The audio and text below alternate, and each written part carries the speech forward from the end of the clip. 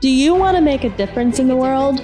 And see the lives of the people of India and all internationals transformed with the gospel? As India goes, all Asia will go with it. Living the Dream podcast provides tools for you to pray, give, and go as you become an active participant in the Great Commission and help your church's demographic represent the demographic of your community. Get ready to find your strategy for reaching your community and changing the world here at Living the Dream podcast with your host, Pastor Kevin.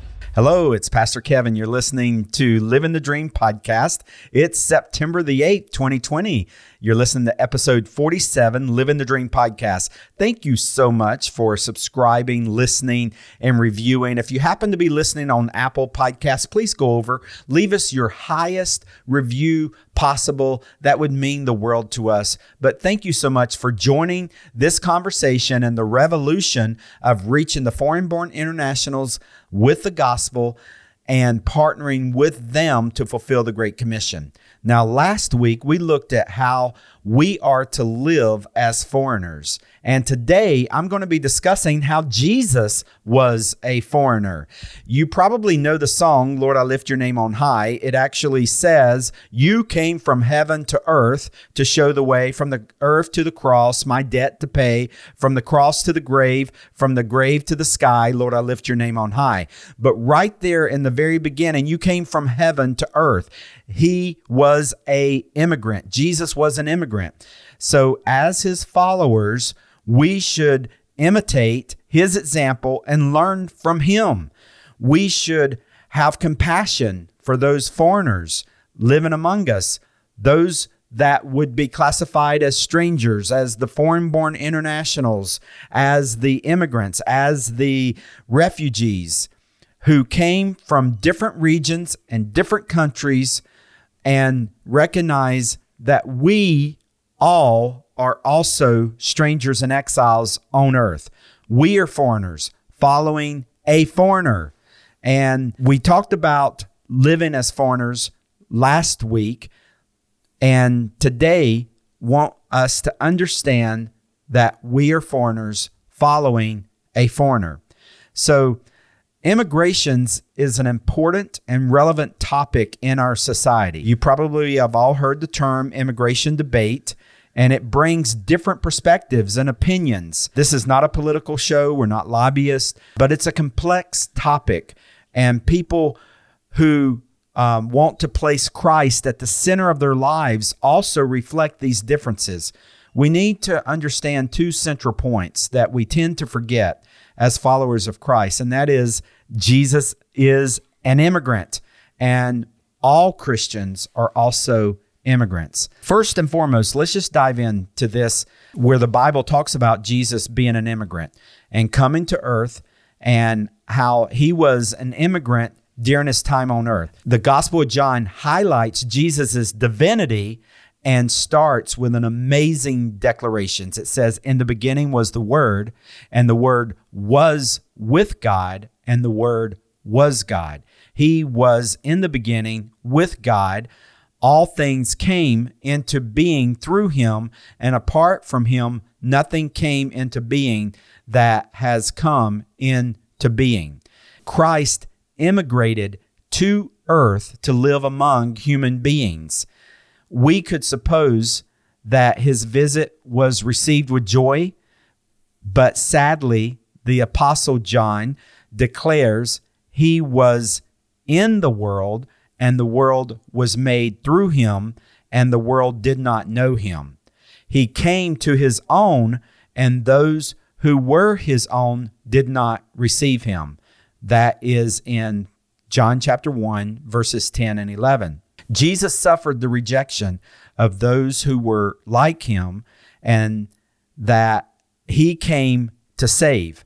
Jesus perfectly exemplified the combination of grace and truth, yet his presence was not celebrated and valued.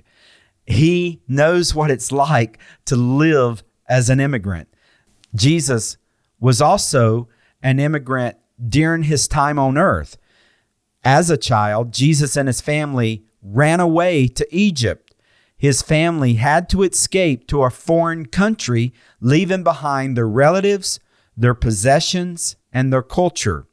If you happen to be a refugee listening to the show, you should understand that the Lord Jesus relates to you. His family had to communicate with other people using different language. They ate different food. They had to get used to different customs. His human dad, Joseph, had to leave his work as a carpenter and find a job in a foreign land. If this sounds familiar, know that you're not alone.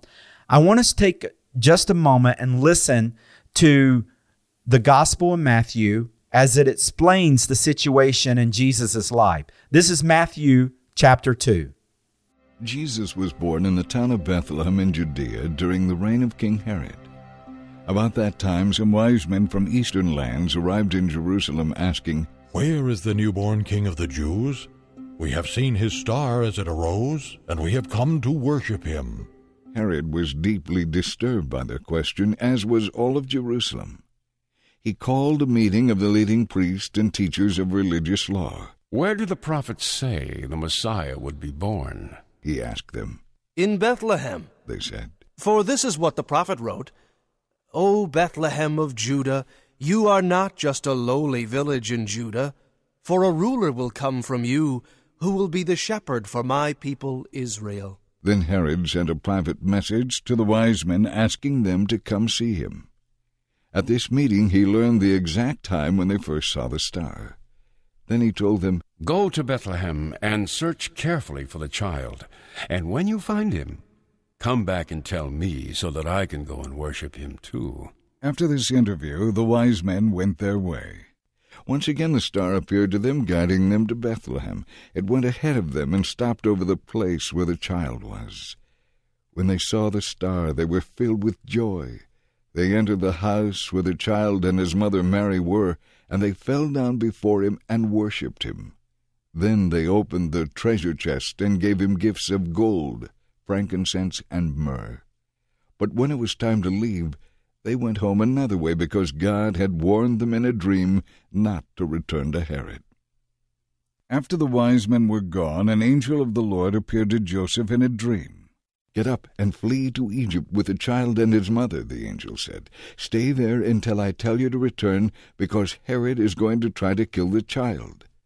That night Joseph left for Egypt with the child and Mary his mother, and they stayed there until Herod's death. This fulfilled what the Lord had spoken through the prophet, "I called my son out of Egypt." Herod was furious when he learned that the wise men had outwitted him.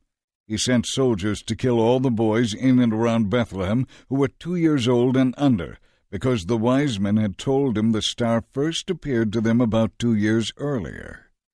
Herod's brutal action fulfilled the prophecy of Jeremiah. "A cry of anguish is heard in Ramah, weeping and mourning unrestrained.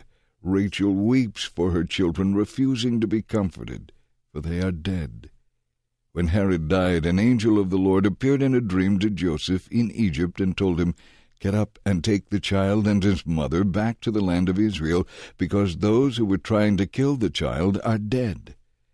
So Joseph returned immediately to Israel with Jesus and his mother. But when he learned that the new ruler was Herod's son Archelaus, he was afraid. Then in another dream he was warned to go to Galilee. So they went and lived in a town called Nazareth. This fulfilled what was spoken by the prophets concerning the Messiah. He will be called a Nazarene. And so here you can clearly see how Matthew describes Jesus as a refugee, a foreigner, an immigrant, a stranger in the land. You might think, really? Jesus Christ is an immigrant? Yes, the Bible makes it clear that our Lord and Savior was a refugee, was an immigrant. He understands what it's like to be a foreigner, to be a stranger. And when you think about it, it really should come as no surprise that Jesus was a refugee. It was actually a part of his family heritage. In Matthew chapter 1, we won't read that, but we have the genealogy of Christ. And This is not typical Jewish genealogy. It even mentions women, which was extremely rare. It included foreigners in Israel in the Lord Jesus's genealogy. Jesus was not just a refugee, but he was an ultimate refugee. Our Lord has a personal and vested interest in the plight of refugees and anyone that feels displaced.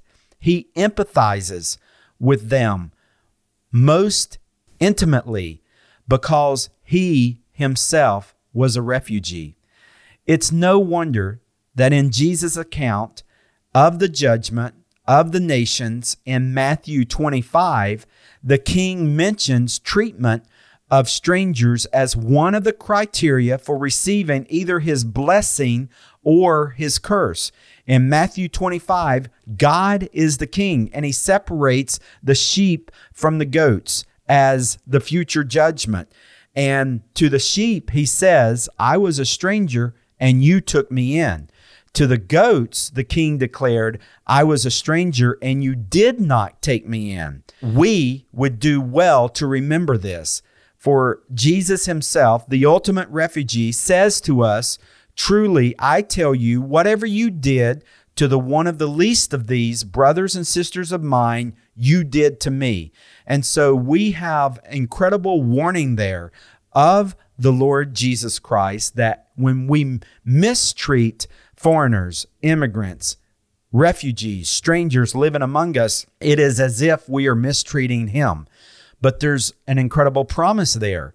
And that is when we welcome, when we bless, when we show hospitality, when we take care of the immigrants, the refugees, the foreigners, the strangers living among us, it is as if we have done service to the Lord Jesus Christ. So next week, we're going to conclude this series on foreigners living sent. One of the reasons I took the time to dive into this is because I am wanting to establish the value, even the argument, that every church in the USA would do well to have foreign-born internationals in the congregation. When we get to heaven, we're going to see the fulfillment of Revelation 7, 9 through 12, that says that there were people in a crowd more than could be numbered from every nation, tribe, and tongue, worshiping before the throne of Jesus and declaring that salvation belongs to the Lord.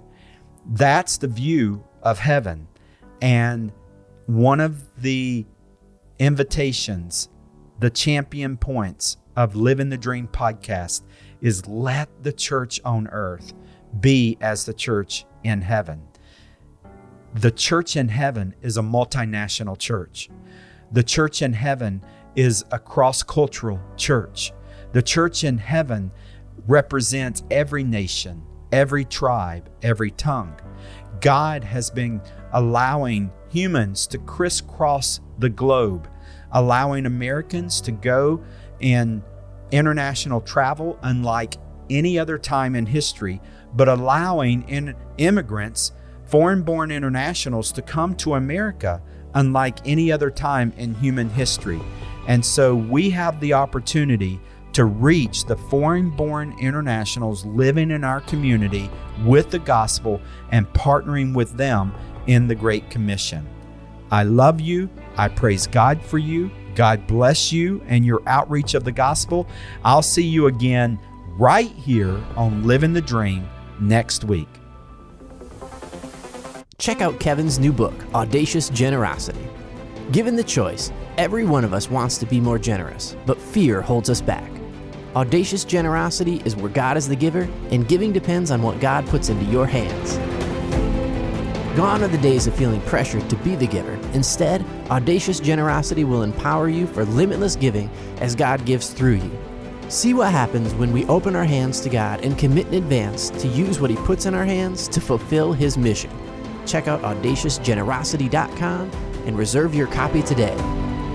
That's audaciousgenerosity.com. We want to give some local love to our friends at Globus Medical, located in Audubon, Pennsylvania. Globus leads in innovation and musculoskeletal solutions. They are focused on the design, development, and commercialization of products like the Excelsius GPS, one of the only spinal surgery robots on the market today. We recognize their founder and executive chairman, David Paul, not just because he is an American businessman born in India, but also for his love for God and generosity for missions. Check out their website at globusmedical.com.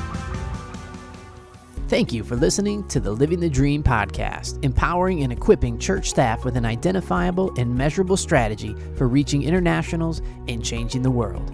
You can help us live the dream by liking, commenting, subscribing to this podcast wherever you listen to your podcasts. And you can find more resources to empower and equip your church staff at globalhopeindia.org/resources. That's globalhopeindia.org/resources.